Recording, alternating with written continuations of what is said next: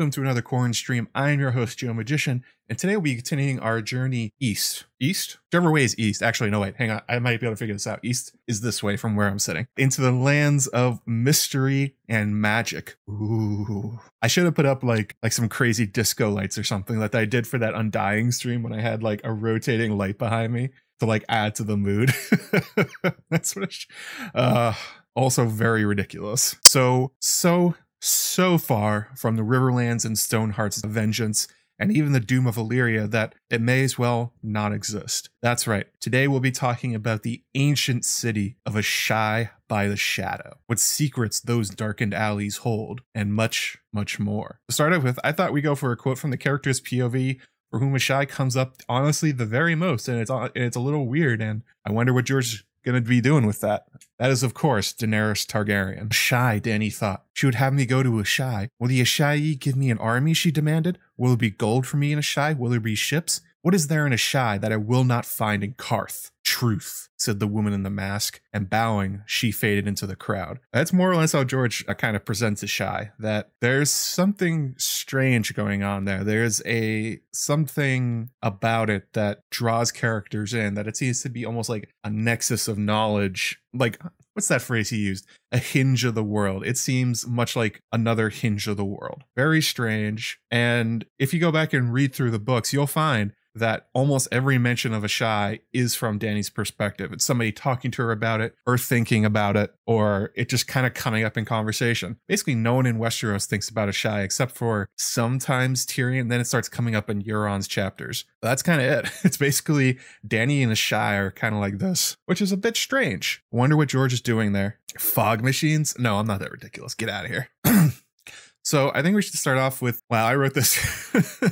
I forgot I left this in my outline. So it said, where did you come from? Where did you go? Asshai Cotton Eye Joe. So I couldn't think of a rhyme, and I just wrote Asshai in front of Cotton Eye Joe. And then just left it there and totally forgot I did it. Cool stuff. Way to go, me. Really? Really setting a high bar there. So the first thing we should talk about is like, what exactly is Asshai? I mean, obviously it's an enormous, just hit my thing. It is an enormous city on the tip of the Shadowlands called Asshai by the Shadow. Although the city itself is only called Asshai. By the Shadow is the rest of the peninsula it sits on, kind of, which is centered around the once mentioned city of Stygia, which we'll get to later. Oh, I forgot about this. We had some super chats where the stream started. £10 from Ramona Zamfir. Thank you so much, Ramona. Really appreciate it. And then also on PayPal, Danny McKay sent in $5. He said, happy Saturday. Happy Saturday right back to you, Danny. Thank you. And then let's see here. Oh, one here from Maura Lee, $40. Wow, Maura, killing it. She says, hi, Matt. Just to show love and support for both your awesome channels. Oh, yeah. Awesome channels. I did start another channel. It's called Growing Strong. If you guys follow me on Twitter or Instagram, I do gardening in my spare time, and I used to make short little videos and post them up on those things, but I decided, why not just put them on a YouTube channel? I should have the link, but I didn't know she was going to mention it, so I don't have it offhand right now. But just look for Growing Strong on YouTube, I guess, and I think you could find it. He asked some questions. I believe that Gurma said that Melisandre is a misunderstood character. Why is that? How do you think her story arc will end in the last two books? Will it be similar to the show, or do you see a different ending for her? Hugs from Maura. Thank you very much, Maura. I'm going to put that in my Melisandre section, and we'll get to that one a bit later. But really appreciate it. Actually, maybe I should just find it. Should I just find my own YouTube channel? Yeah, it's literally just me gardening. It's nothing special. I have a vegetable garden. Nope, can't find it quickly, so I'm not going to do it. Maybe Dany will go to Asshai more, and that's why George made up Darkstar. I don't know the connection between Darkstar and Asshai, but Dany's not going there because George decided it was way too far away. It would never make sense in the narrative for her to do it unless she basically just disappeared from the books for like 3 or 4 years. I know, such a good joke. I'm so glad I wrote that one in and didn't fix it. Oh yeah, that's right. It is on my featured channels. If you click on my main YouTube shade, it's fine. Don't worry about it. It's just a little thing I do for fun. Anyway, thank you guys for the super chats and all that. So yeah, as I was just kind of referencing, there's few places in a known world that are as remote as Asshai, but also populated. And fewer are as forbidding. Oh, I didn't write this. This was a quote. Forgot to put the quote thing on it. Okay, so this is a quote from The World of Ice and Fire. I was adding to The World of Ice and Fire like it was something I wrote. This is gonna be a good one today. A few places in the known world are as remote as Asshai, and a few are as forbidding. Travelers tell us that the city is built entirely of black stone. Halls, hovels, temples, palaces, streets, walls, bazaars, all. Some say as well that the stones of Asshai have a greasy, unpleasant feel to it, that it seems to drink the light. Dimming tapers and torches and hearth fires alike. The nights are very black in Asshai, all agree, and even the brightest days of summer are somehow gray and gloomy. Doesn't sound like a great place. We have a few World of Ice and Fire bingo squares going off here. So we have greasy black stone, which is one of those things that a lot of people connect to ancient civilizations throughout the world of Planetos. Yes, oily black stone. So that's what the entire city is apparently made out of. Bingo card going off for the World of Ice and Fire. There's basically no light there, that it's, for some reason, it's very dark all the time, even though it doesn't really seem to have any natural reason for it. When we get to Stigai, there's reasons that you could maybe explain why the entire city's in shadows, but not Asshai. There's no reason for this, but for some reason, the city itself drinks the light. It's always dark. It's always dim. This is, again, setting up the idea that it is very, very, very magical, that there's something strange going on with the city, something unlike anywhere else in the world of Song of Ice and Fire. Because, yeah, there is greasy and oily black stone elsewhere, and there is the fused blackstone that you see in other places like the Five Forts, Battle Isle. There's some at Moat Cailin, but there's not like the huge number of structures here like there is in Asshai. It appears that there's a connection between all of them, at least in terms of the building structures. Like, even if you fast forward from like Valyria, like with the Doom of Valyria, like we were talking about last week, and it was totally destroyed. Valyria is gone. You fast forward a few thousand years, and you could probably track the demon roads and those kind of things within the rest of the world and figure out, even if you don't know what Valyria was, and if you don't know its name, you could look at the construction materials and the various architecture and be like, okay, well, so we could probably map out how far it got. A similar sort of thing that seems to be happening with Asshai. Whatever civilization built it also built other things around the world. Is Asshai Gurm's take on Mordor? Kind of, a little bit. Comparison I was gonna make later is Minas Morgul.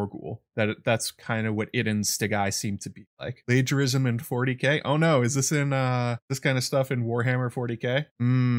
Asshai, mind blown. Wow. Amazing. So through the moon door, yeah, this makes the connection that a lot of people make. Maybe Asshai was the capital of the great empire of the Dawn. Whatever power led to its downfall is strongest there, like a curse type deal. But yeah, that's it. Seems to be the metropolitan center of some long fallen empire throughout history. Great Empire of the Dawn is basically the only one we know the name of. There's also the Golden Empire, I think, of ET. They could have stretched all the way to Asshai, but most people think they were linked in some way. But even that seems a little tenuous, because when you think about like thousands of years of empires, like things kind of are connected. Like we were talking last week about the fall of Rome and Byzantium and the Western Roman Empire. So Byzantium kept going for quite a long time after the fall of the Western Empire. So even though, yes, they were technically connected, they diverged so far over time that it'd be kind of unfair to say that they were even the same thing anymore. To the point that Europeans started claiming that they were the real Roman Empire. You get the Holy Roman Empire, you get Charlemagne. Everyone tried to essentially resurrect the Western Roman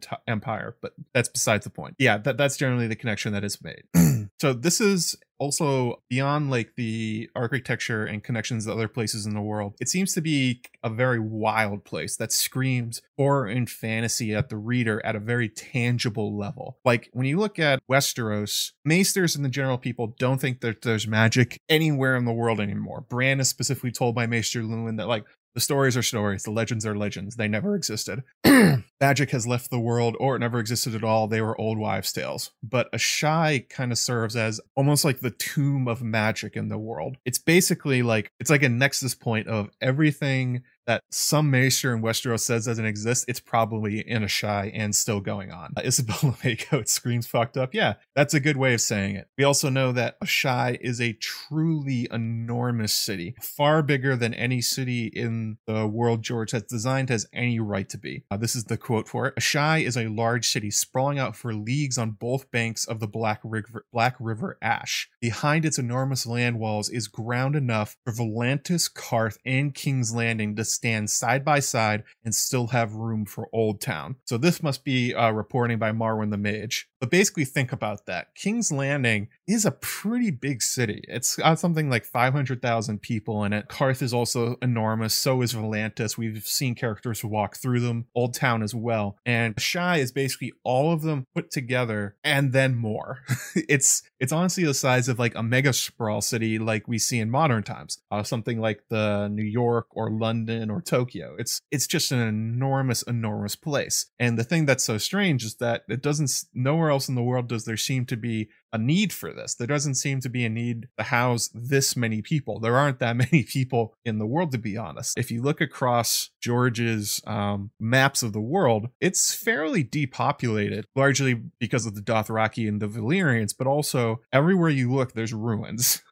There's just like small pockets of people living everywhere. Now you could explain this with the effects of like the Long Night and the Dragon Lords and all that other kind of stuff. That makes a lot of sense. But for one city to be the size of the 4 biggest cities currently existing and then still have room, it leads you to the idea that there was something very strange and something very special going on in Asshai. Oh yeah, 124 people watching so far, a 73 likes. Slam that MF and like button, guys. We get up to, somebody asked earlier, the Gandalf hat. 150 likes for Gandalf hat, 175 for the old Gurmy hat, which is sitting behind me. Oh, that reminds me. Sorry, I completely, my brain spaced out about this. I was gonna say who won the shirt from last week on the Doom of Valyria stream. I asked people to name their favorite dragon, and then I picked somebody randomly that did that in order to get themselves a free shirt from my Threadless shop, like this one here, my ass waffle. Who was it? It was Jamie Soto. I don't know if she's watching today. I'm gonna leave a comment on it and try and get in touch with her. She said Meraxes, my favorite dragon for the watch. LOL, I meant the shirt. There you go. Tweet Melissa says, it reminds me of the Elderling cities from the Hobbs realm of the Elderlings. Their cities were huge because they shared City of Dragons. Yeah,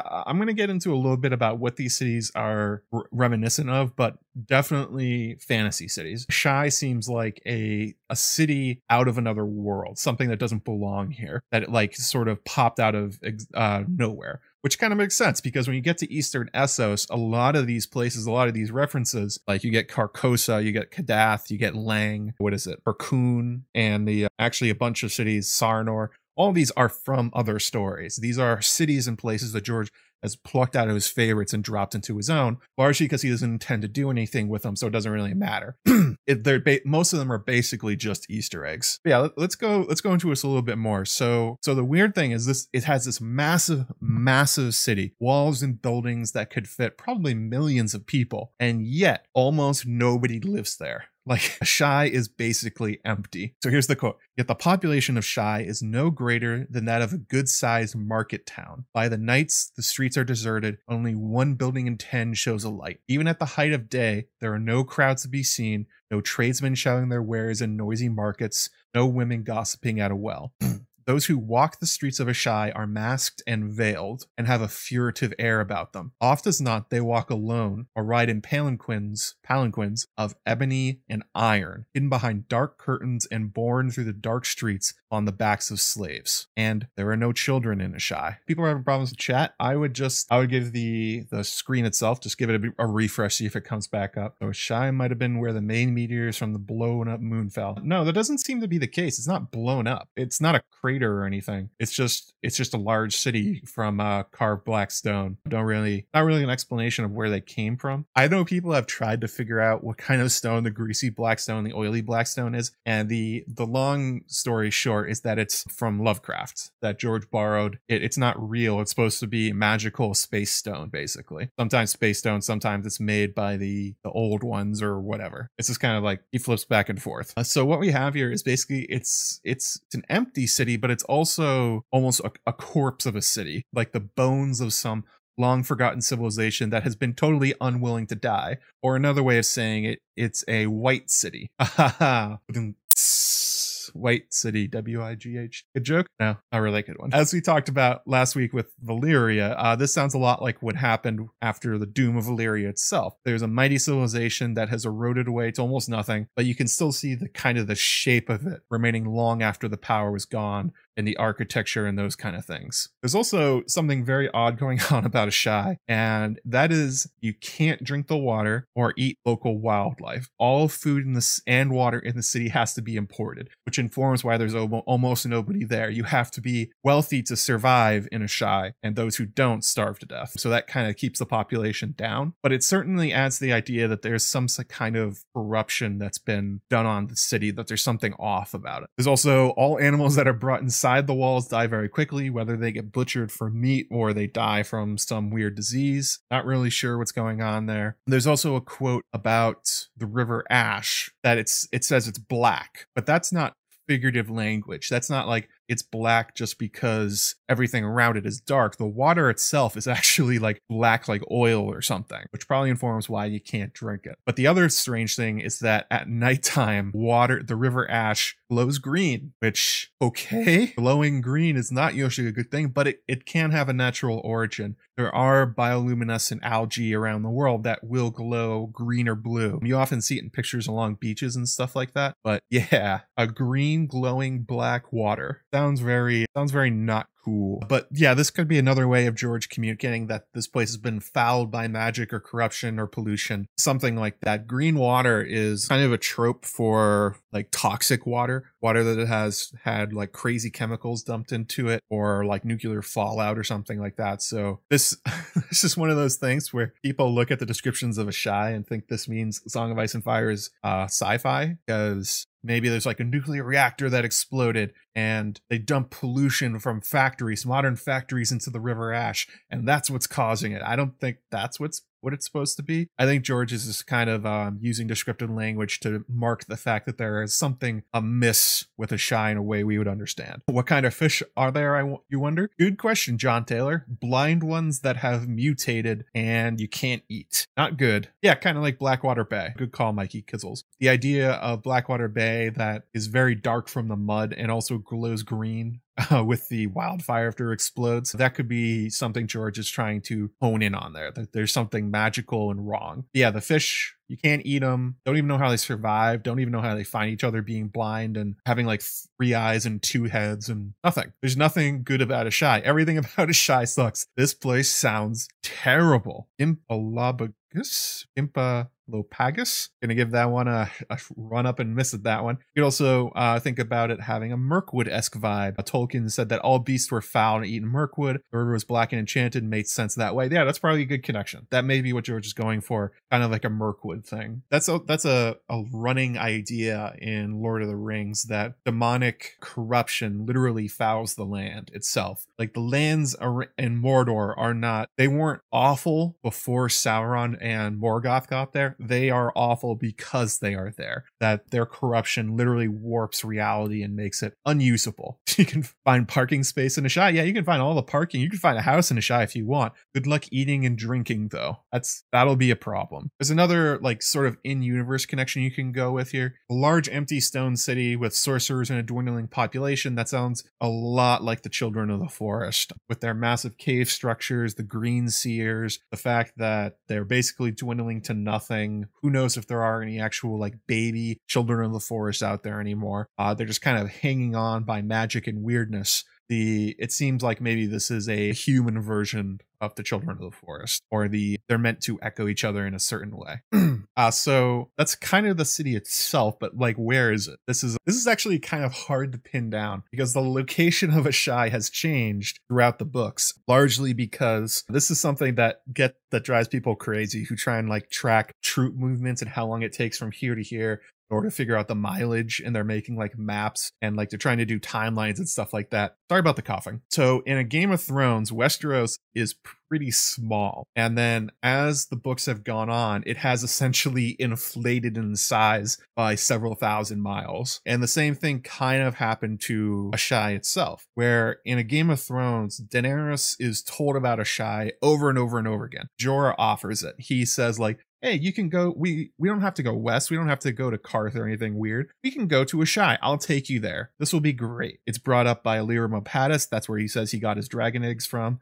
Probably not, he probably got them from whoever bought them from Melissa Farman. So Asshai was initially, probably in George's mind, a lot closer to Western Essos. But as the stories grew, as the world of Ice and Fire grew, as his imagination went wild, he just sort of kept pushing it east and east and east and east and east to the point where it is currently. If you go to a map of the entirety of Planetos at the moment, and you essentially take Westeros as like how many Westeroses away is Asshai from King's Landing, it's about 2.5 Westeroses laid side by side all the way across to get from King's Landing to Asshai. It could not be further away. It's on the farthest east map there is. Actually, if you look at it, Slaver's Bay, which is very far from Westeros, is closer to King's Landing than it is to Asshai.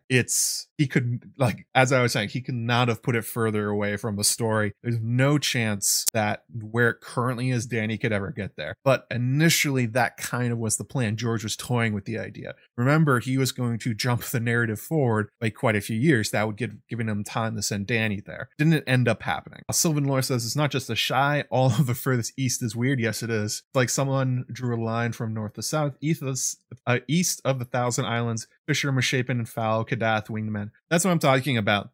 Everything to the east of the Bone Mountains, more or less, Bone Mountains, is essentially inserts from other fantasy worlds. So they are wild. And they can be wild because George is never going to write them. Nobody's going to Kadath. Nobody's going to Sarnor. Nobody's going to Shai, honestly. Nobody's going to these places. So he can make them as weird and wild as he wants because they essentially exist in myth and legend within the story itself, but they're basically just other books that are layered onto his own. Yes, the story grew in the telling. The story grew in the geography grew. Everything grew in the telling. It would have been cool to send Dany to Asshai, but yeah, if you go to the Song of Ice and Fire search engine, if you guys don't know that, it's a wonderful thing. It allows you to search the entire books for quotes and that kind of stuff. But if you put in the word Asshai, I don't think it's until A Clash of Kings or maybe A Storm of Swords that somebody mentions Asshai that isn't Daenerys. And I think that's only because Melisandre starts showing up. Yeah, deep into these very far eastern lands of Planetos, like I said, they're essentially like portals to other worlds of fiction.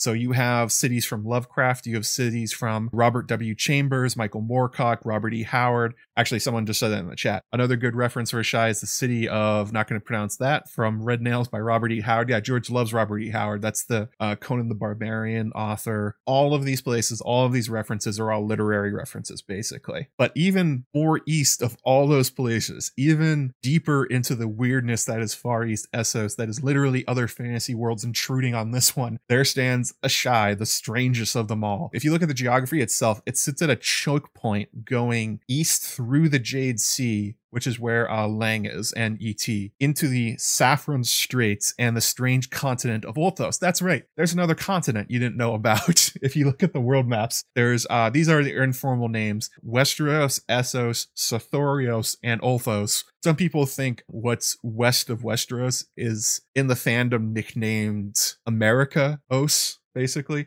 that there's probably North and South America sitting out there, but George has not written it in yet. Oh, really? Asshai comes up in Bran 3? What do you know? But the vast majority of them are Daenerys. So yeah, there's another continent out there called Ulthos, which just barely gets into the screen on the maps that I've drawn. So if you look at the map of Planetos, it's basically, actually, the name Planetos is another fan invention. It's actually called Earth. That's the name of the planet they're on because it's here. It's like, it's an alternate universe version of our real world. And that's what you get when you look at the world map. A lot of the geography is just kind of like stretched and weird versions of what the real world looks like. So Westeros itself is essentially the British Isles plus Ireland kind of smashed together.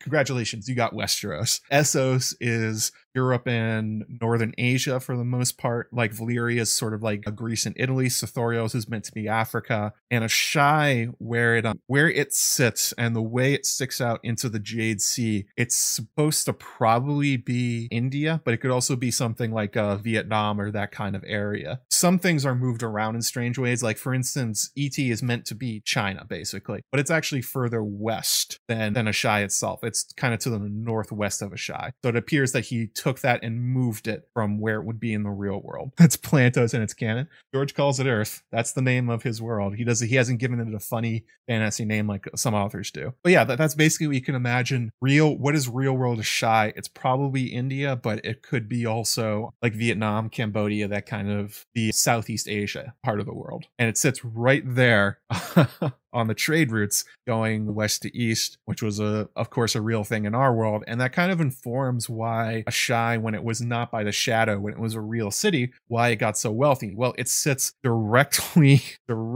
on top of an important strait if you're trying to go east of it. That's kind of the same thing that happened with Karth. If you've ever wondered why Karth, which is surrounded by a desert and seems like it kind of sucks, why is it so wealthy? Why are they so great? Well, it's because it sits right at the Straits of Karth. There's a narrow water region, a narrow strait essentially, that goes between it and an island just to its south. And Karth has essentially used its navy to essentially enforce tariffs and taxes on ships that want to go through. Because if you want to go the far way around, not only does it take more time, but it's more dangerous. You're getting closer to Sithorius, you're getting closer to pirates. So it's kind of like going through the Panama Canal and the Suez Canal. The recently very famous Suez Canal with the Ever Given. That's basically how Karth made its money. And it's essentially what it looks like Asshai was doing too. They essentially just took military control of the Saffron Straits going through the Jade Sea and just made a massive port right there and just made bunches of money waiting for trade ships to come through. And that seems to have continued to the present day. Asshai still makes a lot of money by being a port city. Not for like food and water though. Nobody's stopping in there to stock up. They stop in there for gold and gems and that kind of stuff. Guilty Undertaker.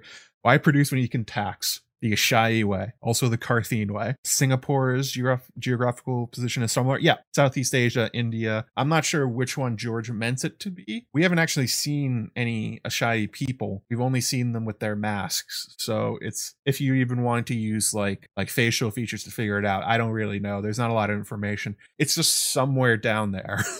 But like it's not going to be exact anyway, because as I said, he moved China from where it's supposed to be further west, basically, so that it would be on the world map, I guess. Yeah, so it was a powerful trade city. That's why it got so big. But also the weird magical stuff. But that could also be something like Old Town, where Old Town is a powerful economic port city, basically, that sits at the bottom of the reach. And all the food and trade going in and out of there has to go through it down the Mander. It seems like the same thing used to happen with Asshai, with the Ash River going all the way up into Stygia and into the Shadowlands, whatever they used to be called. And it just, much like Volantis, it's just a massive port city that made lots and lots and lots of money. This probably tells you the size of the empire that used to be there, since it's about 5 times the size of Old Town, 4 or 5 times the size of Old Town. So you can imagine that it would be something closer to like a modern civilization in terms of how much land was being used and how they used it. And it was a magical use, basically.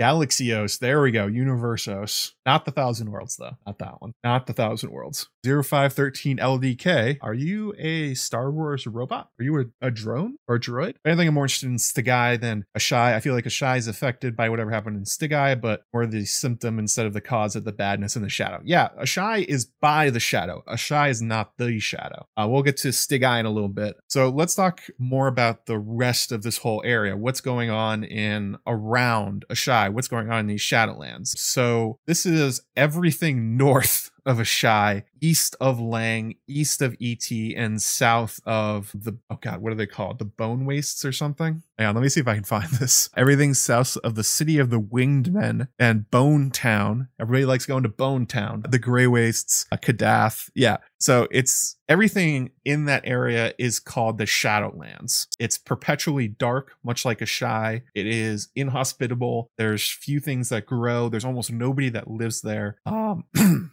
Basically, it's empty. Somebody earlier in the chat said, is it like Mordor? Yes. You can consider the Shadowlands Mordor, more or less. If that's the mental image you want, you got it. That's the Shadowlands. Yes, the Grey Wastes. Yeah, we're all going to the Bone Town, east of the Bone Mountains. Sex jokes. George couldn't resist himself. Makes a lot of sex jokes in his books. The only thing that really grows in the Shadowlands is this weird grass called ghost grass. It's essentially a giant white grass that overwhelms and kills all local fauna or flora.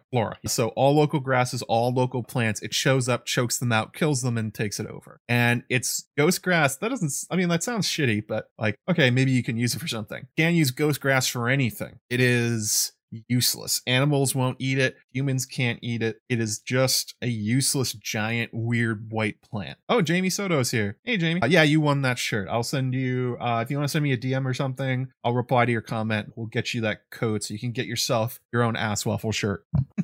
Is ghost grass smokable? Yes or no? Good question. Well, it's essentially like a giant large weed. They had these in California, actually, when I used to live out there. I'm guessing that's what George is talking about. I forget the name of it, honestly. I don't even know if I knew the name, but they're essentially these giant stalks of grass that overtook everything. And they would end up being hard and useless. And essentially, they would just get plowed under every once in a while. Good question, though. Could you burn ghost grass? I guess so. Maybe everyone will get really stoned and start seeing, like, maybe that's shade of the evening, like half shade of the evening trees and then some ghost grass kind of like chopped up like you were like you were using chives. Something like that. But yeah, ghost grass sucks. It kills everything. It grows out from a Shai, apparently. Out from the Shadowlands. This is the quote we have about it. Down in the Shadowlands beyond a Shai, they say there are oceans of ghost grass, taller than a man on horseback, with stalks as pale as milk glass. It murders. Now notice this. Okay, so this quote says murder, not kill. It's assigning intention to this. The ghost grass is attacking. It wants to kill things. It's enjoying it. It murders all other grass and glows in the dark with the spirits of the damned. Yikes. Don't smoke that shit. The Dothraki claim that someday ghost grass will cover the entire world and then all life will end. Yikes. Star thistle? I've never heard of that one. There are no trees in the Shadowlands, apparently. It is just ghost grass. But don't smoke the ghost grass. Apparently, you will bring about the end of the world if you do. So this is another quote about the ghost grass. It says, despite its forbidding aspects, a Shai by the Shadow has for many centuries been a thriving port, where ships from all over the known world come to trade, crossing vast and stormy seas. Most arrive laden with foodstuffs and wine, for beyond the walls of Shai, little grows save ghost grass, whose glassy, glowing stalks are inedible. If not for the food brought in from across the sea, the Asshai would have starved. So yeah, that's not great. Yeah, Mordor. This is Mordor with a weird grass on top of it. It glows with the shadows of the dam, so it's a white grass. Probably more like PCP, God help us. Actually, somebody should make a weed variety called ghost grass. Somebody get Wolfman Zach on it. He'll do it for us. But the shadow itself is not from a Shai. A Shai essentially lives by the shadow, in the shadow, but it's not where it comes from. The shadow seems to emanate from the north of a Shai in the Shadowlands, from this ruined city called Stygai, called the Corpse City at the heart of the shadow. That's basically all we know about Stygai. That's basically all we got. It has a one sentence reference, and then basically we hear about what it's like there. The shadows of the Shadowlands are centered in Stygai, and it's called a once great city that is overrun with demons. Here's the quote. On its way from the mountains of the Morn to the sea, the ash runs howling through a narrow cleft in the mountains, between towering cliffs so steep and close that the river is perpetually in shadow, save for a few moments at midday where the sun is at its zenith. In the caves that pockmark the cliffs, demons and dragons and worse make their lairs. The farther from the city one goes, the more hideous and twisted these creatures become, until at last one stands before the doors of Stygai, Corpse City at the shadow's heart, where even the shadow binders fear to tread, or so the stories say. Okay, so apparently now my chat, everybody in my chat's now going to try and find ghost grass and smoke it to see what happens. So I guess next week we're going to have significantly less people watching because they will all be dead. Rest in peace, everybody. See you in Bone Town, I guess.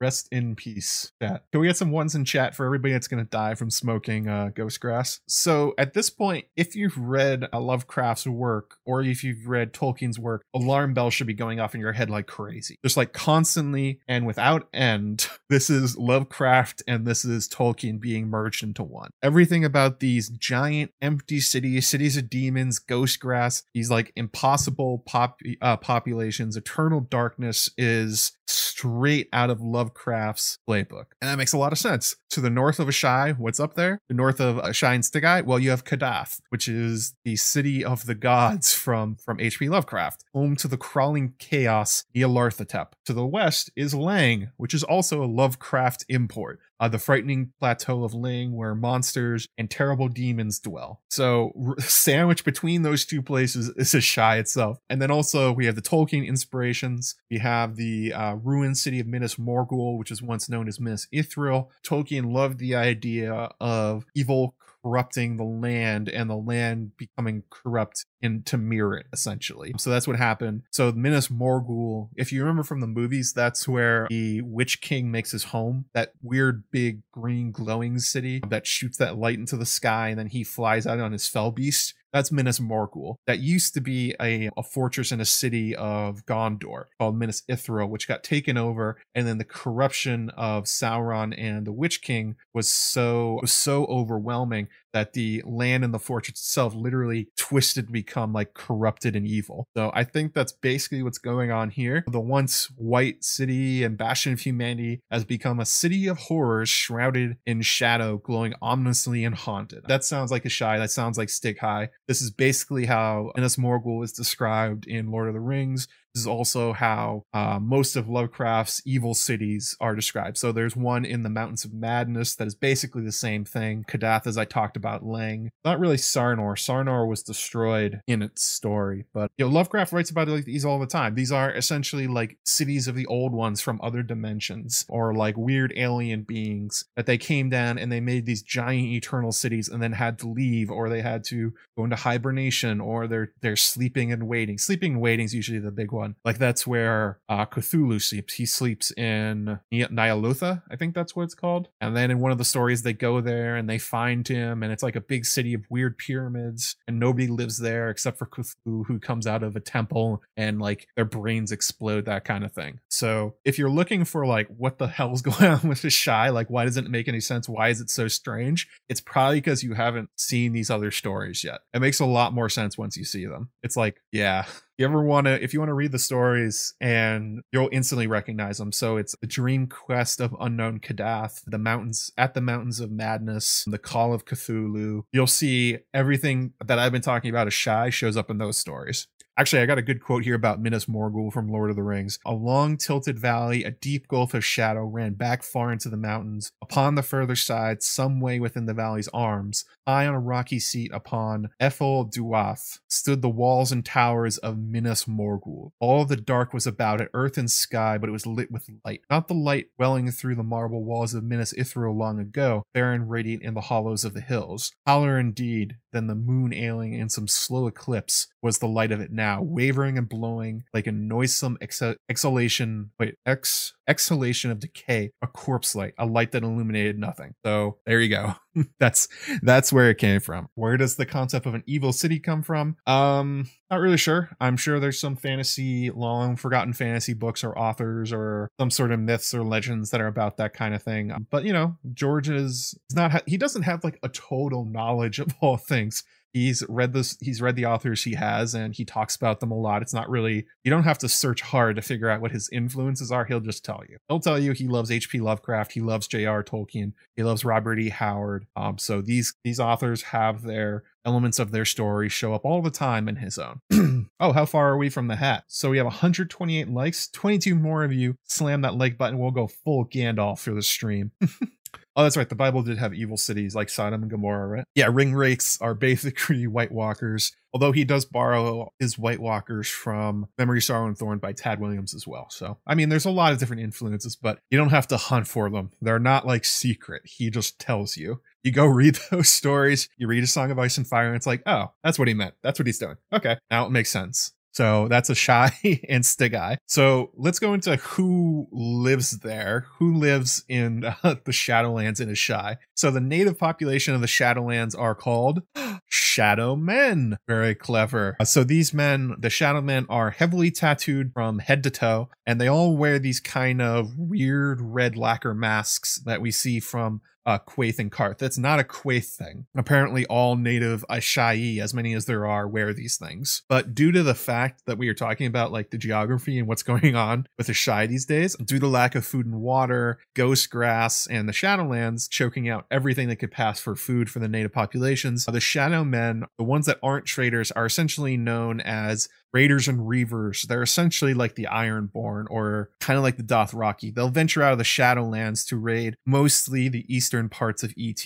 It's also noted that apparently nobody lives in, or if there is, nobody sees them because they're too scared of the place. Yeah, Carl Karsnark. Tolkien borrowed lifted names, places directly from his source materials too, mostly the names of the dwarves and the Hobbit, Gandalf's name. Yeah, everybody borrows from everybody. It's not a dig at George. It's just like explaining where the stuff comes from. Why does he like it? Because he read this stuff when he was a kid and it's stuck in his brain, which is the same as everybody else. Then we have this quote here about who lives in Ashai. The dark city by the shadow is a city steeped in sorcery. Warlocks, wizards, alchemists, moon singers, red priests, black alchemists, necromancers, aeromancers, pyromancers, blood mages, torturers, inquisitors, poisoners, gods' wives, nightwalkers, shape changers, worshippers of the black goat and the pale child and the lion of night, all find welcome in Ashai by the shadow, where nothing is forbidden. Here they are free to practice their spells without restraint or censure, conduct their obscene rites, and fornicate with demons, if that is their desire. Most sinister of all sorcerers in Ashai are the Shadowbinders, whose lacquered masks hide their face from the eyes of gods and men. They alone dare to go upriver past the walls of Ashai into the heart of darkness. So you get the idea here. The quote that jumps to mind is, "You will never find a more wretched hive of scum and villainy. It is magic Mos Eisley."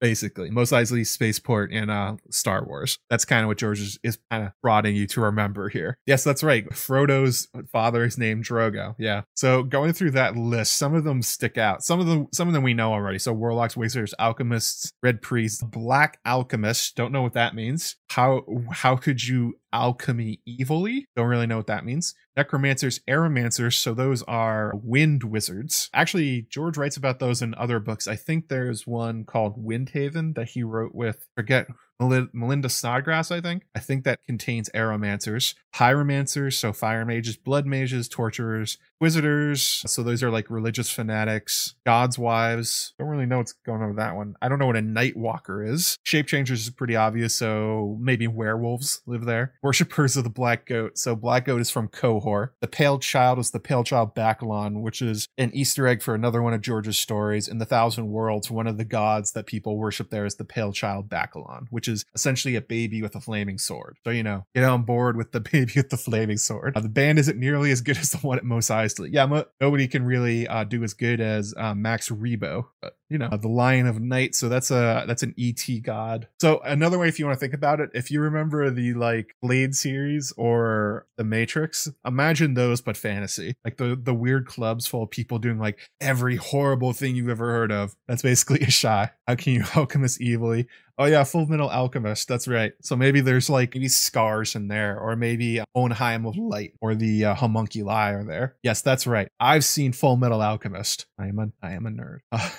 Yeah, there probably are vampires there. George likes vampires. He has written about vampires and werewolves and other stories. The other weird thing about Ashai is that there's no children in Ashai. No animals can live there, but also no kids. So that's kind of a weird one. So why would there be no kids? This is actually a question that... Oh, thanks for the follow, Chris Bivens. This was a question from Eric Ferg from the Slack. He said, oh, wait a second. Wait, who asked this one? Oh, no, Morally asked this one. I'm sorry, she asked this on Patreon. She said, why are there no children? Why do animals not survive long in the environment of Ashai by the Shadow? So there's a few things going on for why there would be no children. Ashai has no natural way of feeding or getting water to its population, basically. The only people that live there essentially are slaves, so it's extremely inhospitable. So if you had a child, this is not where you would raise them. We also know that there's so many sorcerers and weird magicians in Ashai that it's quite possible that any children get sacrificed. So yeah, probably.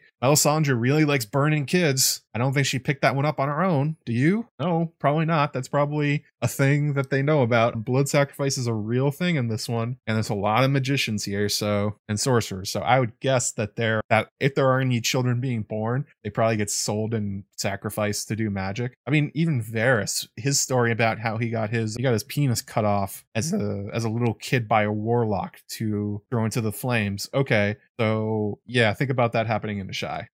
Oh, the Smeedlands. Amanda. Hey, Amanda, how's it going? I hear the school districts aren't that great in the Shy either. Yeah, school's not great. No soccer, no t-ball, not daycare. They might sacrifice your kid to the black goat. I mean, what are you gonna do? You can't keep them there. But honestly, like this is not a place that lives on based on like any sort of biological need. By all accounts, they should have abandoned the Shy. They import food and water because there is none. It should have broken down. Yeah, Curtis Frank says civilization is broken down entirely there. Yes. It should not exist. So I'm guessing that's part of it. Like you'd have to be an idiot to want to have a child. There are magicians and sorcerers that would probably buy them to sacrifice them. But there's also, this is something I want to do. I'm going to do a video about in the future. But one thing that you should keep in mind with George is that as he depicts magic users in his world, they all kind of seem to have like the same goal, basically. They're all trying to get to the point where they can beat death, where they can be undead in some way. And in a way, that's what a Shy is. It's an undead city. It should be dead. It's like Bloodraven with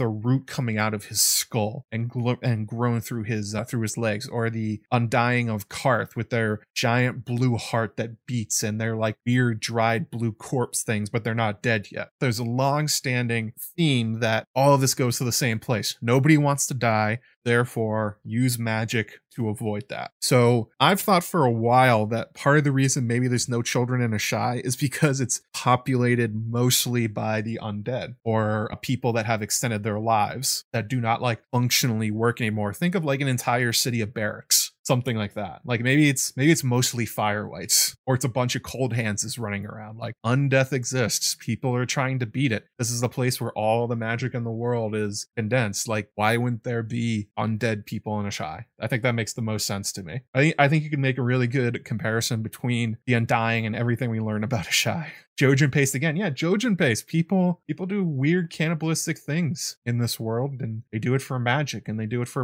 and for power. So yeah, I'm guessing that's part of the reason there's no children in a Shy. It's a city of the dead, like literally a city of the dead. That's probably why. This goes into another question. People ask like why they wear masks. Well, maybe because they look horrific. Maybe because they're like hundreds of years old and their faces have like essentially like rotted away, or they look like Bloodraven, or they look like the Undying. But they don't want anybody to know that. So what do? You wear heavy robes, you wear veils, you wear a mask, and you essentially get to go about your business, but nobody sees the undead parts of you. Like Cold Hands, when he sees Bran, he essentially keeps up his hood all the time, and the assumption is that his face is like gross. You don't Oh, I'm sorry.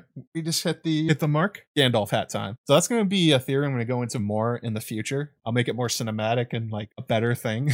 But yeah, I think that a Shy is probably literally a city of the dead. I think it makes the most sense to me with the magic and all that kind of stuff. So there we go. Calm down, Bernie.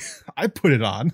No need to shout at me. What do the Faceless Men think of a Shy? I doubt they've ever been there. There we go. Gandalf hat. I actually need to get a haircut though. I wonder if this is still going to fit on my head without the massive amount of hair that's holding it up. Zombie Disneyland. Yeah, sure. Like, where would you go if you actually were undead? Like, let's say you're somebody that has beaten death, but you live in George's world, so you don't get to look young forever. So you keep living, everyone's dead around you, and you're just like keep getting older. Shy seems like a good place. That's my headcanon though. We don't really know why they wear the masks. That would make a lot of sense to me. It'd be a practical thing. Uvo Zod in the chat says, I thought they obscured their faces to protect from a shadow binder attack since they need to know your face for it to work. I don't remember that part. Is that true? I don't remember that in the books. Then again, who knows? Yeah, so no children, no animals. I'm guessing no animals live because they very quickly get turned into meat and killed to feed whoever's there. Do Firewights age, says Guilty Undertaker? A good question that Profood's daughter, the big fan of the Grey King, would be able to answer if she's still hanging around while she's apparently moving.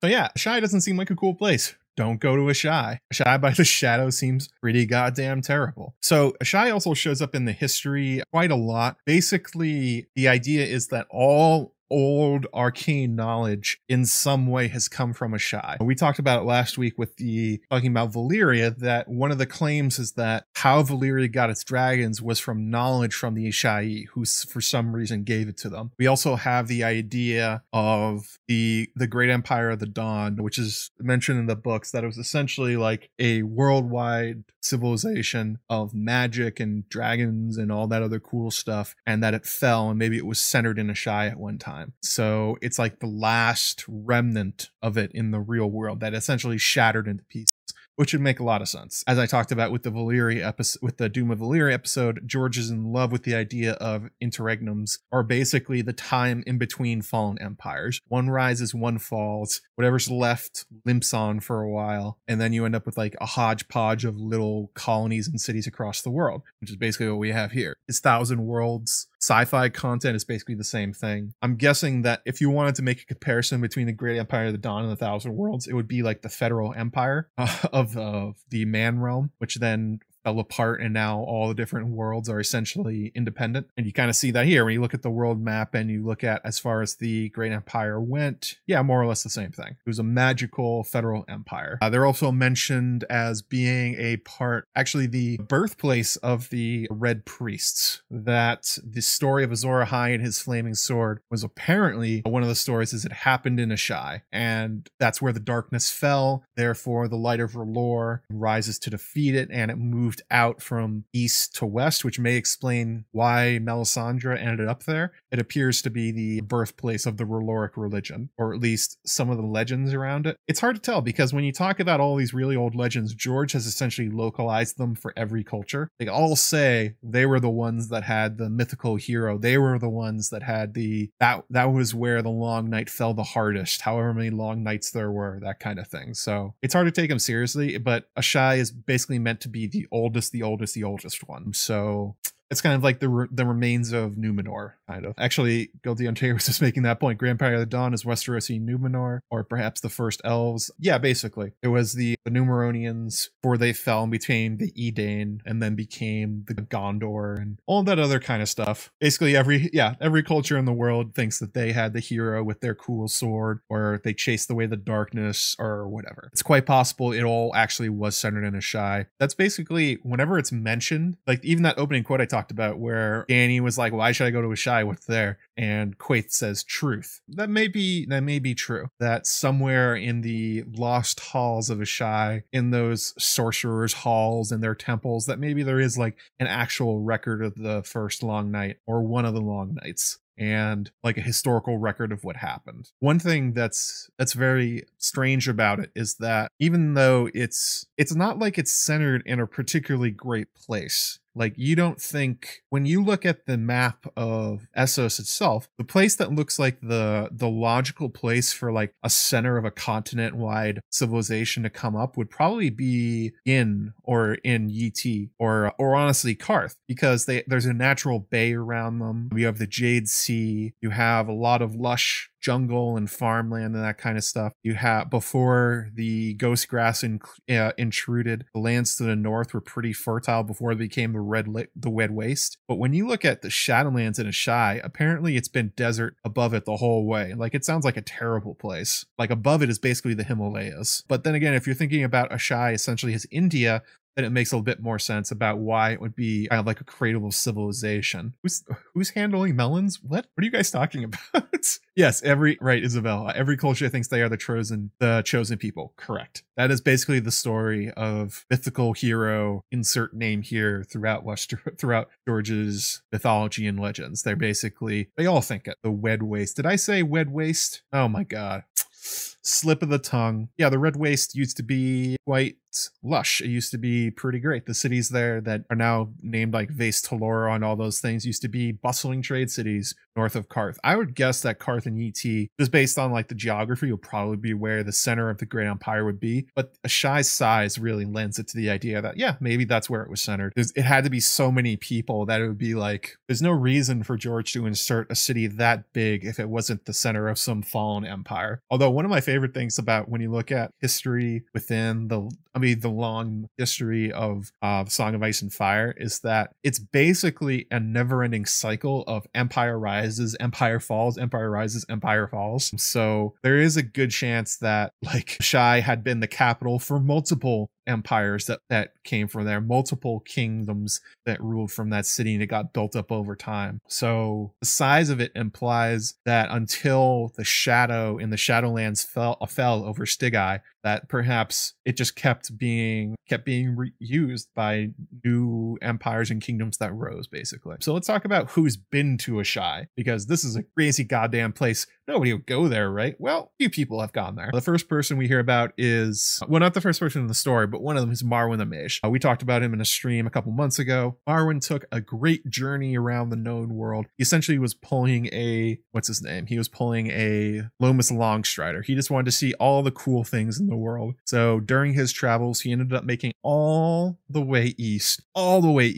He made it as far as you can go. He made it to Asshai. Oh, I missed a PayPal super chat from no message, just from June. Thank you very much, June. Appreciate the $10. Yes, Amanda Seedlands has a theory about the Silver Sea, a dried up sea in the middle of Essos. Makes a lot of sense. So yeah, Marwyn has been there. He studied magics and everything he could. He even took on students while he was there, which is a little strange, which implies that he was not in Asshai for like a day trip, that he stood there for quite a while. I think it's quite clear that you're supposed to understand from Marwyn that going to Asshai is what convinced him that magic and dragons and all those things were real in the world, and that the skepticism of the Citadel was wrong, because it all is real in Asshai. There are actual sorcerers and wizards and shadow binders, and all their powers are real, and they're there. So Marwyn saw them close up. So you can imagine when he came back to Westeros and he was telling the members of the Citadel about all the crazy stuff they said, and they went like, I don't know, Marwyn, that sounds a little crazy. When he's seen with his own eyes, he knows they're wrong. And that's kind of where you get the idea of them being like gray sheep. They don't know the truth, that kind of thing. He also came back a little bit stranger, and he seemed to have come back with a purpose in his life. Like he came back and then rose to become Archmaester of Magic. So it wasn't like it broke his mind. It seemingly convinced him of some greater purpose in his life, that when Dany birthed the dragons again, he said, aha, this is what I need to do, and ended up like fucking off to Essos to go find her, basically. One thing that I wonder about Marwyn is, we know that the Asshai people all wear those red lacquer masks. I wonder if he came back and noticed the Citadel with the Archmaesters wearing their masks and thought there might be some kind of connection to them. Not really sure, but we know that Old Town has been a center of knowledge for thousands of years, just like Asshai. So maybe there's some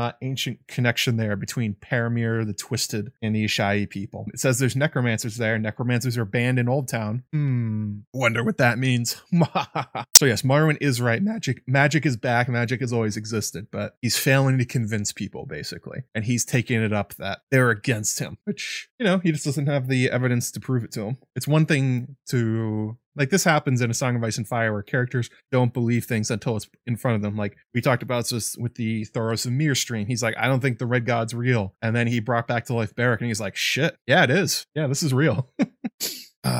Another person that has been to Asshai within the story is Mirri Maz Duur. This is the infamous God's Wife, I think is her title, from the Lázarine town that the Dothraki sack for Daenerys. She's the infamous character who's sometimes seen as villainous, sometimes seen as like, Dany sees her as villainous, and that's kind of the framing you get for it. But she's also the survivor of the total destruction of her home. And Dany's talking about how she's going to give birth to a great hero that let the Dothraki destroy the rest of the world. And it's like, is she evil? I don't really know. I think she's evil, and she's kind of responding to a great awfulness done to her. But anyway, Mirri Maz Duur went to Asshai as a young woman to learn to become a shadow binder. Interesting information there, that her initial idea is that she wanted to become a shadow binder, but then she went on and learned quite a lot of other things. Apparently you can get a full education in Asshai. She learned the birthing songs of the Moon Singers. She learned herb lore of the Dothraki. Interesting. And then also she learned the Westerosi healing methods from none other than Marwyn the Mage. Marwyn first shows up when Mirri talks about him. So she's apparently a shadow binder, but also a healer. And it kind of makes sense when you look back at the whole scene with the tent and the shadows and demons or whatever that are on the tent. And there's like crazy things going on within it when Dany tells her to bring back Drogo from the lands of the dead. It's seems like it kind of implies that there might be a lot more to shadow binding than how Melisandre uses it, that maybe you can do more with it than just send out assassins to go kill people. At least that's the implication. And those all showed up long before Melisandre did. So maybe something to look out for, that George appears to want to expand what's going on with the Shy shadow binding. And he specifically says that no, we haven't hit 175 likes. So no Gurmhat.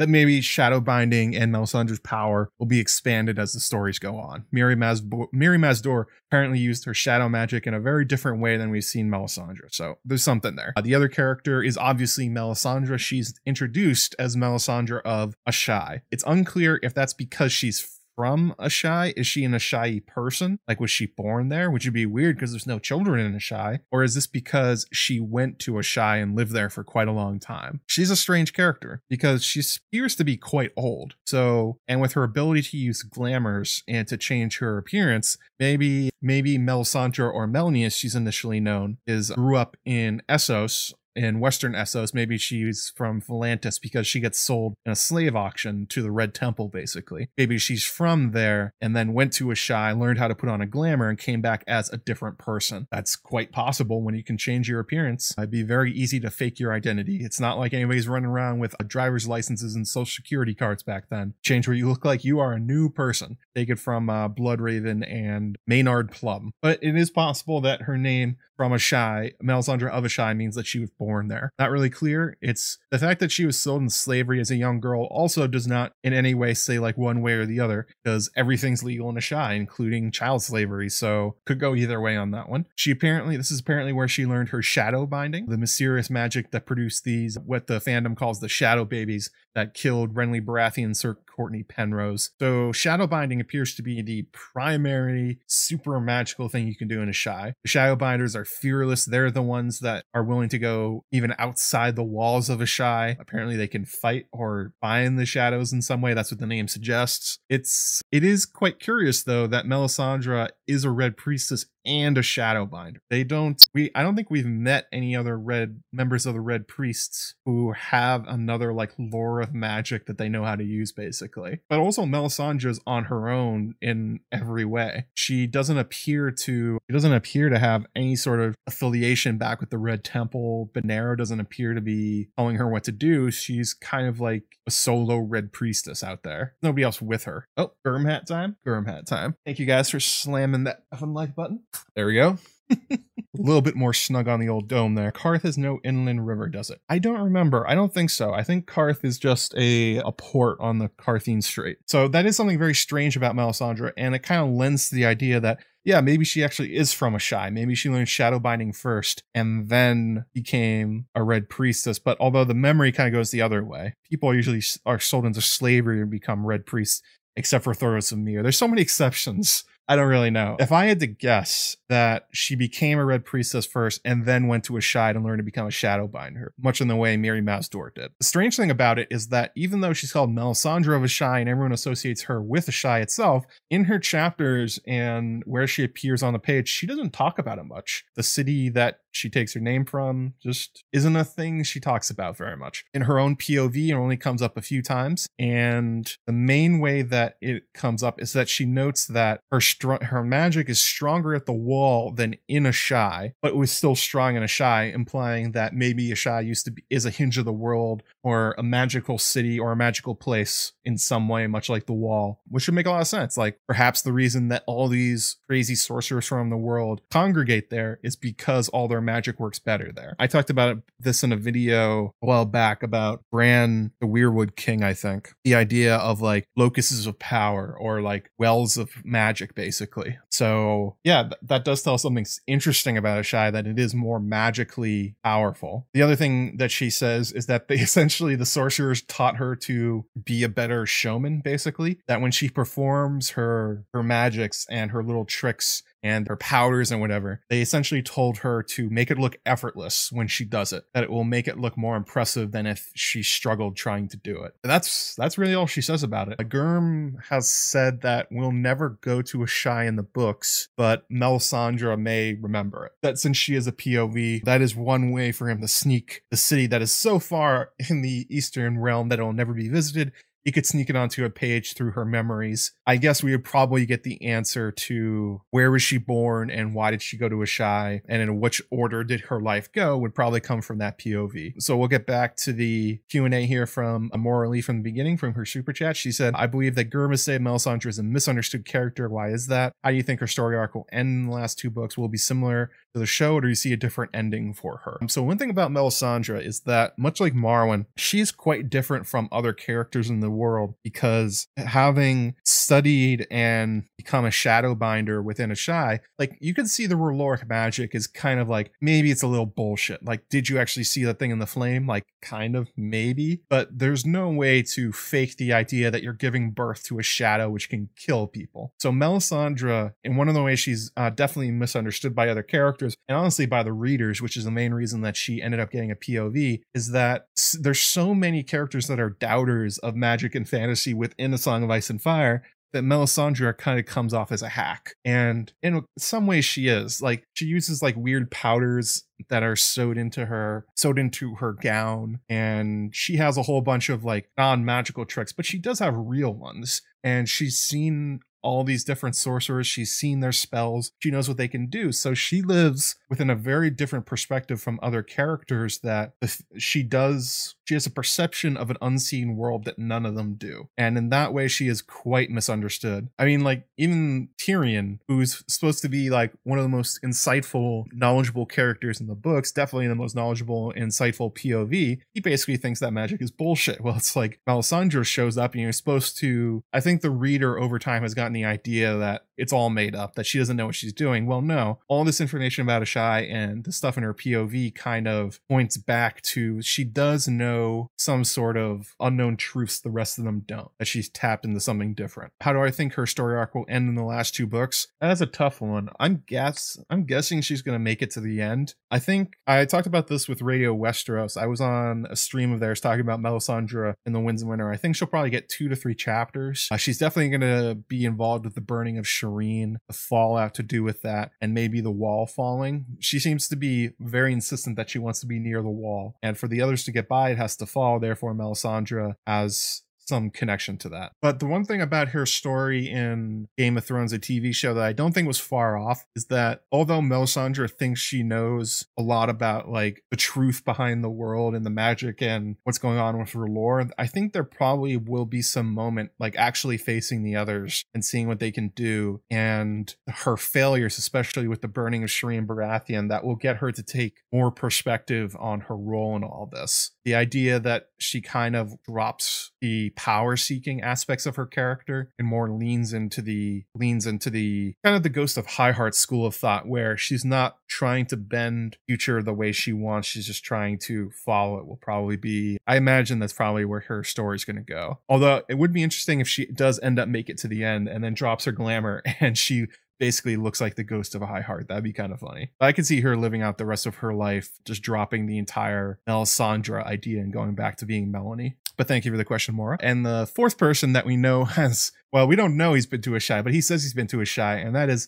good old Euron Greyjoy, the guy who boasts that he's been everywhere. There's nowhere he hasn't been, man. He's gone to every magical, crazy place, and they were all scared of him. They all really liked Euron. That's basically what he says about everything. Or they feared him, one of the two. One problem with Euron making the boast that he's been to Ashai and back is that it apparently takes years to make a round trip to Ashai and come back to Westeros. Well, I'm not sure there's enough time within his banishing to go to Ashai and come back and do all the other things he claimed to have done. And it's not like anybody's going to call him on it. There's nobody from Ashai in Westeros, so he could say it. Nobody knows. He brags about it quite a lot. One quote here is from Euron. He says, "Only one living Kraken has ever known defeat. Only one has never known defeat. Only one has never bent his knee. Only one has sailed to Ashai by the shadow and seen wonders and terrors beyond imagining." And then Carl the Maid says, "If you like the shadow so well, go back there." Whoops. That one didn't go. This is another one where he's talking to Aeron Damphair. He says, "Godless. Why, Aeron, I am the godliest man to ever raise sail. You serve one god, Damphair, but I serve 10,000 from Ib to Ashai. When men see my sails, they pray." And then Asha Greyjoy also burns him and says,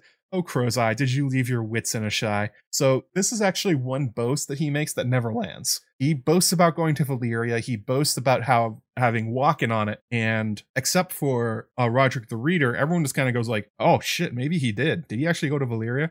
Nobody believes him that he's been to Asshai. So I don't know if he's ever actually been there. He would have to probably say more about it, but we know so little about it as a reader that I don't even know how you would check that. But yeah, George has deliberately set it up so everybody that hears Euron talk about Asshai essentially just laughs in his face and says, "No way have you been there," and come back alive, which kind of makes sense. It's sort of it's a big boast. Like not even Lomas Longstrider made it there. Oh, good question here from your last great night, $10. Thank you so much. Apologies if you already talked about this, but what do you think that Alyssa Farman actually made it to Asshai, and do you think we'll hear of Corlys' adventures there? So at the end of Alyssa Farman's story, she goes off with Sunchaser into the west, basically her ship, and she's never heard of from again. But I believe it's Corlys, right? Corlys Velaryon, he made it to Asshai. Let me just double check this real fast before I say it. During his 9 voyages, did he go there? Yes, he went to Asshai on a second voyage. So Corlys Velaryon sailed all the way to Asshai, and he claims that in the docks, he saw Alyssa Farman's famous ship Sunchaser moored. Now it's unclear if he ever found Alyssa. The time scale would be a little bit, she'd be quite old if she was still alive when Corlys made it. So, but the thing about ships is they usually outlive their own. But the one thing about Sunchaser and Alyssa Farman is after they leave Westeros and go west, they're never seen again. They do not show up again. No sailor's ever seen it, and it's a distinctive ship. It was custom made for her. So the fact that she's never seen again implies 2 things: that she made it to whatever is west of Westeros. Either she made it all the way to across the globe and made it to Asshai itself, or she died in the voyage. But just because the ship made it doesn't mean Alyssa did. She could very well have lost the ship to pirates, that kind of thing. Although there is a fun theory that goes around that Quaithe is Alyssa Farman. She essentially made her way to Asshai and learned how to beat on death, and now she's running around with a red lacquer mask on, because she's like old as Melisandre at this point. I have more confidence that Sunchaser could have made it to Asshai than Alyssa herself, because yeah, you can sail a ship after the initial owner's dead. That's definitely not a problem. Very, very possible. Although as a fan of Alyssa Farman's story and her as a character, for me, I would love it if she actually made it all the way to Asshai. But thanks for the question. Appreciate it. Do you think we'll ever hear of Corlys' adventures there? Probably. They are planning on doing a TV show about Corlys Velaryon in particular. That's one of the prequel shows that's going to be coming out after House of the Dragon, or at least it's in pre-production at this point. So it's quite possible that we could see Asshai through Corlys' TV show. So one thing I wanted to talk about with Asshai, and I briefly touched on this in the Doom of Valyria stream last week, and that is basically that it appears that whatever the Shadowlands used to be, that essentially they had their own doom fall on them, that there was some kind of magical or real life cataclysm that happened, and it basically ended whatever was there. With the Doom of Valyria, we know it was 14 volcanoes that exploded, so could a similar thing have happened over here? We know that fire mages are basically in every culture. Wherever there are mages, there are fire mages. I doubt the Valyrians got their idea to hold back volcanoes and use dragons on their own. And in the ancient lore of Asshai, apparently they did know how to tame dragons, and there's every kind of magician there, so sure, why not? When you look at Stygia and you look at the River Ash and the fact that it's always in shadow, one thing that people go to is perhaps there was also a massive volcanic eruption somewhere in the Shadowlands, and it has essentially never stopped erupting. And the blackness of the water and the darkness is essentially from a never-ending burning volcano, like a truly massive one. Nobody would ever know anyway, because nobody goes into the Shadowlands. I think that's a fairly logical idea. I think it makes some good sense. One thing that goes against it, though, is that if there was a massive volcano in the Shadowlands, you think they would have mentioned it? Like George would have mentioned it in the world book, but you never know. He didn't have a lot of space for this kind of stuff. We don't really know that much about it. You only get a few sentences here and there describing it, so Perhaps in a future book, or maybe an expansion of the World of Ice and Fire or something in Fire and Blood. Maybe we'll hear about the volcanoes in the Shadowlands or something like that. But it is an interesting connection, especially because it seems like Valyria is in some way an offshoot, or at least it's connected to Asshai. So it would make sense in sort of a Wheel of Time way. Another one of George's series that he really loves. He loves the Wheel of Time. That if the same thing that happened to Valyria happened to the Asshai people, and it just sort of kept going and going and going. That every time these magical civilizations go too far, they end up trying to push the envelope a little bit too much, and it literally blows up in their face. But we talked about earlier the idea that like this is something like Mordor, or something from Lovecraft's world. It could be a mixture of all of them. George loves mixing influences and ideas, so I think that is my tinfoil, my headcanon, that the Shadowlands and the shadow that is by Asshai is essentially the first Doom, that there's been multiple of them. And the fact that since we know that the Doom of Valyria is volcanic, why not the same kind of thing? That'd be my guess. But there's not a lot there. I mean, the Ash River, it implies that maybe it's full of ash, which you would get from volcanoes, but I don't really know. I don't think ash that lands in water makes it glow green, so there's something else going on.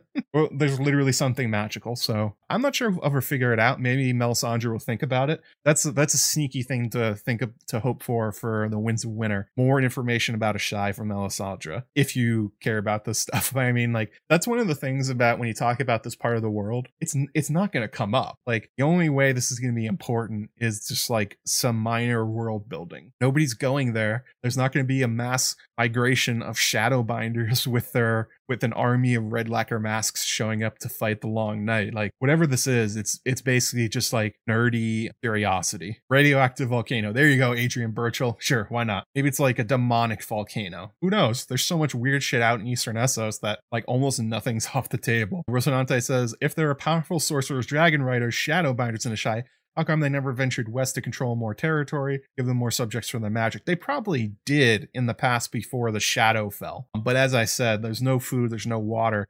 And this is like the same problem that Stannis had when he tried to convince the Iron Bank, like, you need to give me like troops, you need to give me money so I can win this war. And they're like, okay, how much food does Dragonstone produce? And essentially, no, not moon meteors. God help us, never moon meteors. How much food does Dragonstone produce? None. How much food does Asshai produce? None. All right, so they're unlikely to extend what little territory they have at this. Yeah, I hope House of the Dragon has magic in it too. That'd be pretty sweet. So one thing I talked about before the stream started, especially on Twitter, I told people you should go read The Stone City, a short story by George R.R. Martin. I don't know how many of you did. Actually, let's do a show of hands. Press 1 if you've read The Stone City, 2 if you've never read it. See how many of you actually got there. It's not actually that long. I think it's like 20 pages. It's in the Dream Songs. I've got my old battered copy here. Dream Songs Volume 1. A lot of good stuff in that. I'm guessing not that many people have read The Stone City. It's a pretty obscure one, even in George's canon. It just happens to be very relevant when we're talking about Asshai. So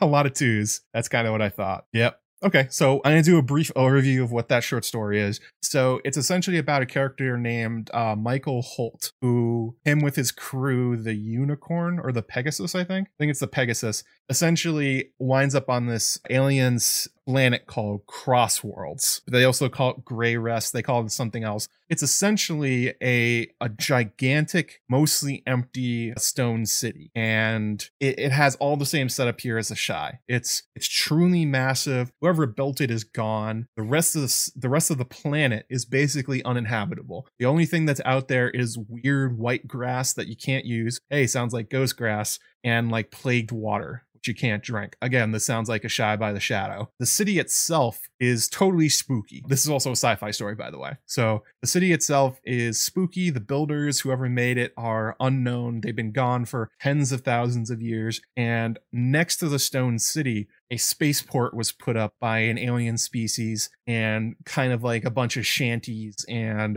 slums basically around it. But the problem is that people touch down on Crossworlds and basically don't leave. Like, their ships stop working, time works different. Like, people regularly lose track of time while they're there. One of the characters thinks he's been working on a map of the Stone City for like a week, and one of the other characters says, no, it's been like a year you've been doing this. And it's like the same sort of thing, but it's got a very similar setup to what we're talking about Ashai. So you have the empty parts of Ashai. It said that only a tenth of it is occupied, essentially a small market city. And then you look at the Stone City and you have basically the same exact thing. There's a weird little market city on the outskirts of it that has a spaceport and like not really anything resembling, there's no government, there's no laws. There's a bunch of mingled aliens from all across the Thousand Worlds that live there. It's essentially on the verge of collapse at all times. The only reason it doesn't is because this weird species of foxes import food and then use it to sell to the other people, but there's no reason, there's no understanding of why they did it. Mikey Crislow says, what's the Thousand Worlds universe? So before George R. R. Martin wrote A Song of Ice and Fire, he wrote obviously a lot of other stories and books. And one of the things he wrote is a large sci-fi universe called the Thousand Worlds. He has a whole bunch of different stories that take place in it. The Stone City is one of them. You can essentially think of it like I was talking about. It's like a sci-fi version of like the fall of Valyria or the fall of the Great Empire of the Dawn. There was a massive human empire. They were fighting some aliens. It collapsed on itself. And now there's just like scattered colonies all throughout the universe. So yeah, basically we see the same setup from the Stone City to Ashai. Yeah, barren wasteland, no food. There's walls, even though there's nothing else out there. There's no other cities on this planet. There's no reason to have walls, but they have them anyway. There's very dangerous aliens, like magic users, basically. There's strange things that nobody understands about the Stone City. And that's kind of a running motif throughout the story. The character Holt basically doesn't understand anything that's going on. Aliens make no sense to him. The city doesn't make any sense. Yeah, and just like Melisandre said with the idea that her magic works better in Ashai, there's apparently the laws of physics are different in the Stone City. And there's also like the longer you're there, the more like your memory starts to fade and everyone that's there starts to go like slightly crazy. Essentially, the crew that Holt came to the planet with, a bunch of them disappeared. Some of them committed suicide. Some of them essentially have sold their bodies to the aliens for like eggs and also sex. Don't sell your body for eggs, to be an incubator for eggs for alien species. Holt and this guy, Jeff, not that Jeff, are the only two that have sort of kept their minds, but Jeff has been essentially mapping the Stone City to keep the people in, says Guilty Undertaker. It doesn't seem to, because you're free to go basically wherever you want, except to the spaceport, which is controlled by the weird fox things. But the part that really resonates with Ashai itself is that as the story goes on, Holt ends up killing one of the fox things, and he's pretty sure they're going to execute him in revenge.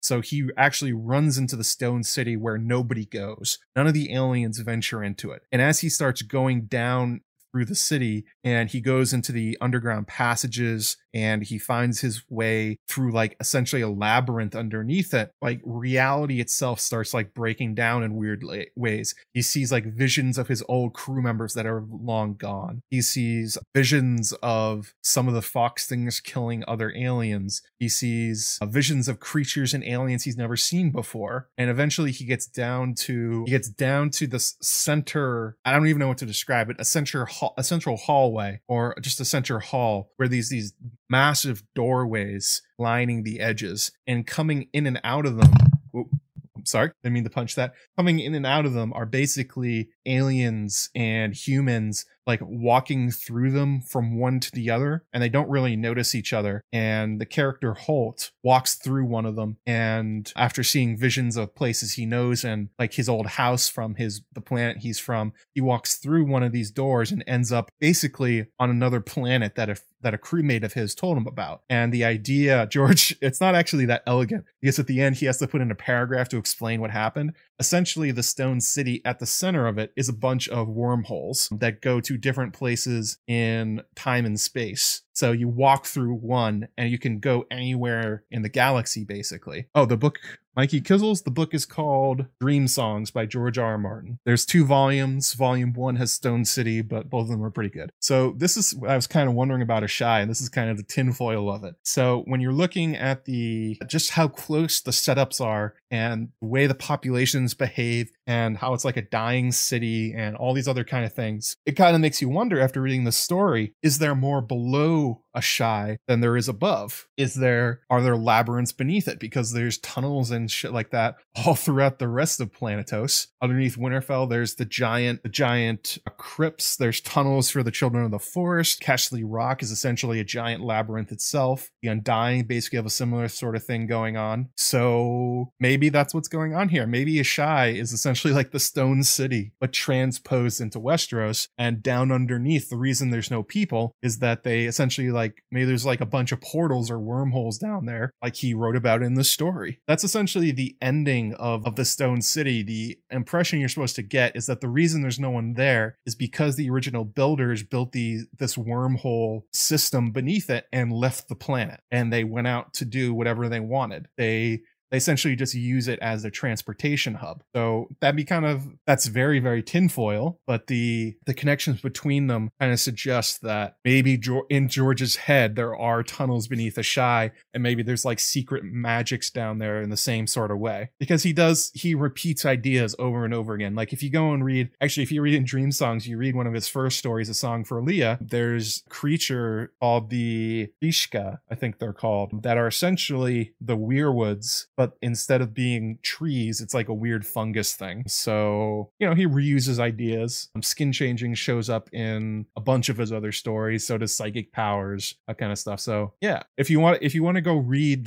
a story that probably takes place in an Ashai analog, go read The Stone City. You'll probably learn quite a lot about it. Oh, thank you, Bernie, for dropping the link in the chat if you guys want to check out Dream Songs. It's honestly worth it. It's not just a collection of his short stories. It's also a collection he writes about his own life. So he uses some of his short stories and novellas essentially as a way of telling his autobiography. So it's kind of cool. Could they just blow a fuse? Maybe. Are the wormholes one way? Says Mr. Maester Thomas. In Stone City, they are not one way. You can go in and out of them, essentially. Kind of wild, but fun. It's not that good of a story, honestly. It's not one of his best, but it's really interesting in this context, I think. But basically, Ashai, the Stone City.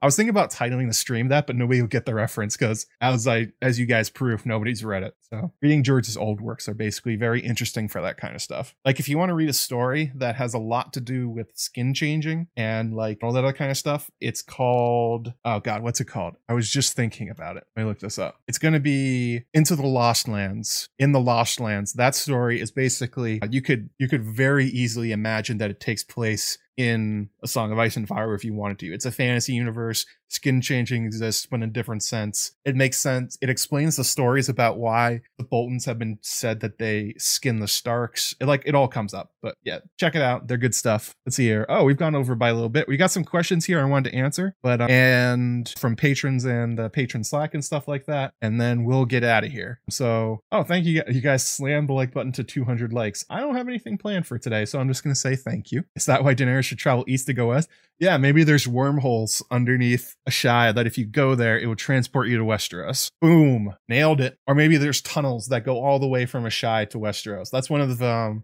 Glass Table Girls from Girls Gone Canon. That's one of her favorite theories, that all the tunnels in Song of Ice and Fire are connected. So I answered this one from Maura Lee about the children.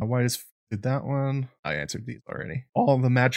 She asks, are all the magical spells cast by Shadowbinders? No, George mentions quite a lot of different magic. So apparently there's not just fire magic and blood magic. There's also wind and water magic. So I guess this is Avatar: The Last Airbender.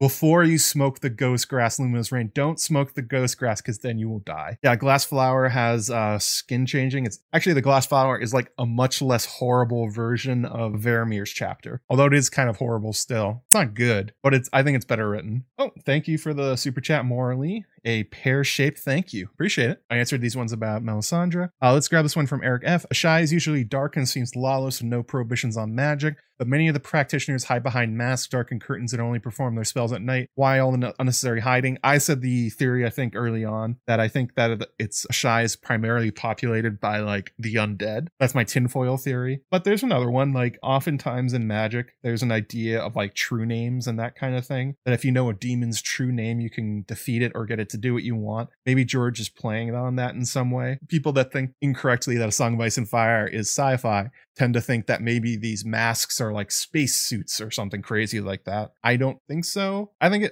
if there's no particular reason, it could just be that it adds to the mystery, I guess. It makes them seem weird. Like, definitely one of the things that makes people think Quaithe is very strange is her red lacquer mask. So who knows? Yeah, I think it's literally to disguise like the fact that a lot of them are basically undead wizards, kind of like the Undying of Karth. They're just in a different place. How long ago did Mel learn shadow binding? How old is she? What does her true form look like? The show made it seem like she's, God, like 90 to 100 years old, but maybe a lot older. I think Clarice Van Houten has Clarice Van Houten, I think they pronounce it. I said that I think that Melisandre's like 300 or 400 years old. I don't really know, but she seems to be quite old. She wears a glamour to essentially look like an ethereal being. That's not really what she looks like. So George has not really set an upper limit on how long people can live in his world. Undeath and like essentially zombies are seemingly forever. The story of the Grey King essentially has the Grey King living thousands of years until he gets bored of life and walks into the sea. So I don't think there's any telling how old Melisandre is. The slave trade has been around for at least since the rise of the Giscari and the Valyrian Empire, and probably older based on Ashai. So I don't know if you could even date how old she would possibly be. What does her true form look like? I've always liked the idea that she looks like the ghost of High Heart. Oh, thank you for the super chat, Lemmy B, $10. Thank you for the great stream as always. Thank you, Lemmy. Oh, there we go. I think I just failed at tipping my hat.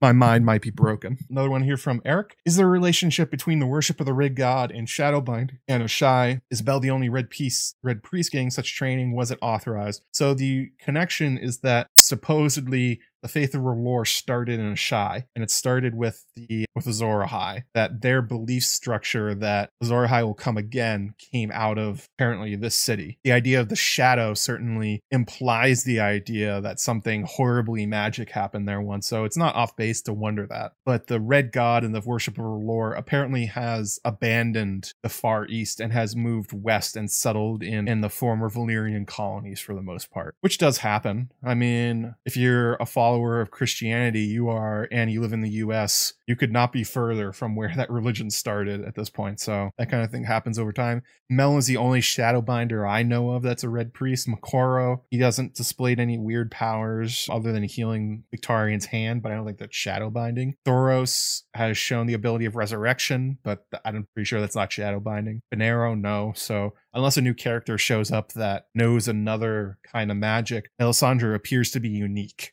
And was it authorized? Was the other question from Eric. I don't think Melisandre gives a shit about authorization. She seems to do what she wants at all times. She has no help from the Red Temple from what we've seen. Like, Thoros got money. I don't think Melisandre's getting anything from them. She seems to be kind of a radical figure. With Mr. Maester Thomas, if there are two-way wormholes in Plantos, the Dany could get there back and forth. Yeah, in theory, if that's what's underneath Ashai, if it's like the Stone City and there's like wormholes that go over the planet, then yeah, that would actually make it really, really powerful if that's truly what's underneath there, and maybe inform why it used to be the hub of the world. Like in the same way that glass candles and dragons are game changers, the ability to just teleport around the world would be a game-changing magic, one that George likes playing with. So I would not be that shocked. Oh yeah, Australia. Good call, Jasper. Yeah, if you're a Christian in Australia, you are quite far from the birthplace of your religion. So the fact that R'hllorrism started in Ashai and it's basically no longer there is not that strange. That happens all the time. Let's see here. Question here from Guilty Undertaker. He asked in the Patreon Slack, he said, could Ashai be a glimpse into Westeros' possible future? A world where children and all else that is good in life has been sacrificed for power. So yeah, that's kind of the idea of comparing Ashai to the Undying in the way that it was like these old undead sorcerer things that were essentially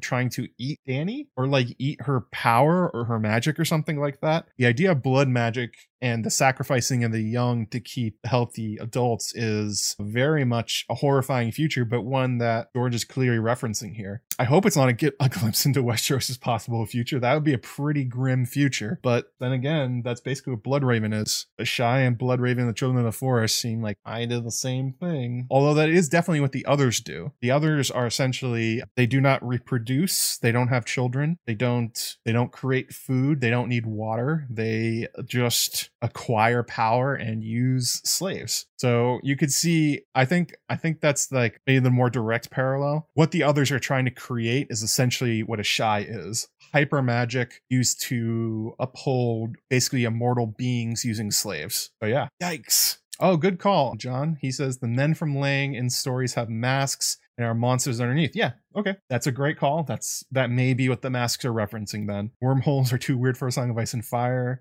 The weirdness has never faded, George. You'd think anything you think is too weird has probably showed up in one of George's old stories. Those things are strange as hell. There's like time travel. You put on a literal skin and you turn into a werewolf. There's a vampire that lives on a steamboat, I think. There's an author whose characters come to life and berate him. There's in Meat House Man, there's zombies, slaves sort of made from real living people that you control with your mind. Like he goes nuts in those stories. Night Flyers too is extraordinarily strange. Let's see, did I miss any other questions? Any last questions I missed? Anything I missed while I was talking? Throw them in the chat right now at me, bro, and I'm gonna see if I don't think I missed any. Tim sometimes sends them through Patreon for some reason. Greyways Tim, nope, he didn't do it. We're over a little bit anyway. Lofatin Forsake, this is how Urien was fast traveling to Westeros. Portals in a shy. He solved it. That's how he did it. He dragged the silence into the underground of a shy and pushed it through and popped up at Pike. Nailed it. I wouldn't be shocked. It would be weird, but then so is the Song of Ice and Fire. Herb Coswell, is it possible Mel could be the child of Bloodraven and Shiera Seastar? Ah, yes, that's a theory from Radio Westeros. Melanie Seastar. The idea is that she has some, or at least her glamour has some physical similarities with Shiera Seastar and Bloodraven, in particular their coloring and the shape of her face, along with her high magic use, which Bloodraven and Shiera are known for. So the idea is Bloodraven got Shiera pregnant, and then during the Blackfire Rebellions, some reason she ended up in Essos, maybe running from Bittersteel. I'm not really quite sure why. The reason for it is the thing that always gets me. I don't know why Shiera Seastar and a child with Bloodraven would leave Westeros. That's been always the hang up. But the rest of it seems pretty cool and seems like a solid theory otherwise. I mean, the proof is there. The connection between Bloodraven and Melisandre when she sees Bloodraven in the flames. All the rest of it kind of works. I just don't quite understand the Shiera going to Essos and then selling her daughter thing. I don't know why that would happen, unless she was kidnapped or something. As far as we know, there's no record of what happened to Shiera Seastar. Presumably she's dead, but who knows? There's also theories that Quaithe is Shiera Seastar and she's just lived this long. Not really sure. Egg sent Shiera to a shy. Are you sure about that one? I know he sent people to a shy. I didn't think it was Shiera herself. Portals explained Dario is Euron theory. There we go. We solved it. Portals underneath a shy are how Euron is pretending to be everybody. Let me look this up real fast. Quaithe is everybody. True, Aaron. There's nobody Quaithe isn't. She is all. You and I are Quaithe. Everybody is Quaithe. We are all Quaithe. But Shiera, got another super chat from Book Club Dues. Thank you very much. I don't want to. Oh, this is the same one. Balance Beans. I'll just say that. Thank you so much for the PayPal. Appreciate it. Shiera kind of got the classic female character in A Song of Ice and Fire treatment, where George never told us what happened to her and then forgot about it or just didn't write it, and we have no idea what happened to her. So fill in the blank, whatever you want. That's what happened to her, because there's no record of it. So I think we're probably going to wrap up here. I don't have a plan for next week's yet. I'll figure it out during the week, hopefully sooner, so I don't spring it on everybody. Hey, go read this obscure short story before I talk about a shy. Coming up next, my super secret project. Then after that, a video about Dany and Stannis. That'll be interesting. I'm sure I will not get tons of hate for talking about two of the most fervent characters with the most fervent fan bases in the fandom. That won't be that bad. If you want to support me, you can go to patreon.com/JoeMagician. $5 level gets you access to patron only episodes, like my analysis of Meat House Man, which I talked about earlier, along with Sand Kings. And starting this month, we're going to be doing a read through of Dying of the Light, George's 1977 story within the Thousand Worlds. So if you're intrigued by the Thousand Worlds, we're going to start talking about that a bit more. This month will be the introduction, basically, to the Thousand Worlds, because a lot of people don't really know it. So I'm going to explain it, and then we'll get into the book itself. Also, at the $5 level, you get access to the patron Slack, where we talk about Harry Gold and my terrible taste in Scotch and all the other fun things. So look out for that stuff as it's coming out. I'll be streaming next weekend, same time, 2 p.m. Eastern Daylight Time, whatever time that is for you locally, same as this one. And super chat here. Mana ASJ sends $5 I think. Missed most of the stream, but here now with money during a live stream. Well, thank you very much. I appreciate it. That's going to be it. I'm going to go sit in my chair and decompress for a little bit. I don't think Radio Westeros is streaming today. If they are, go check them out. They start at 5 normally. But yeah,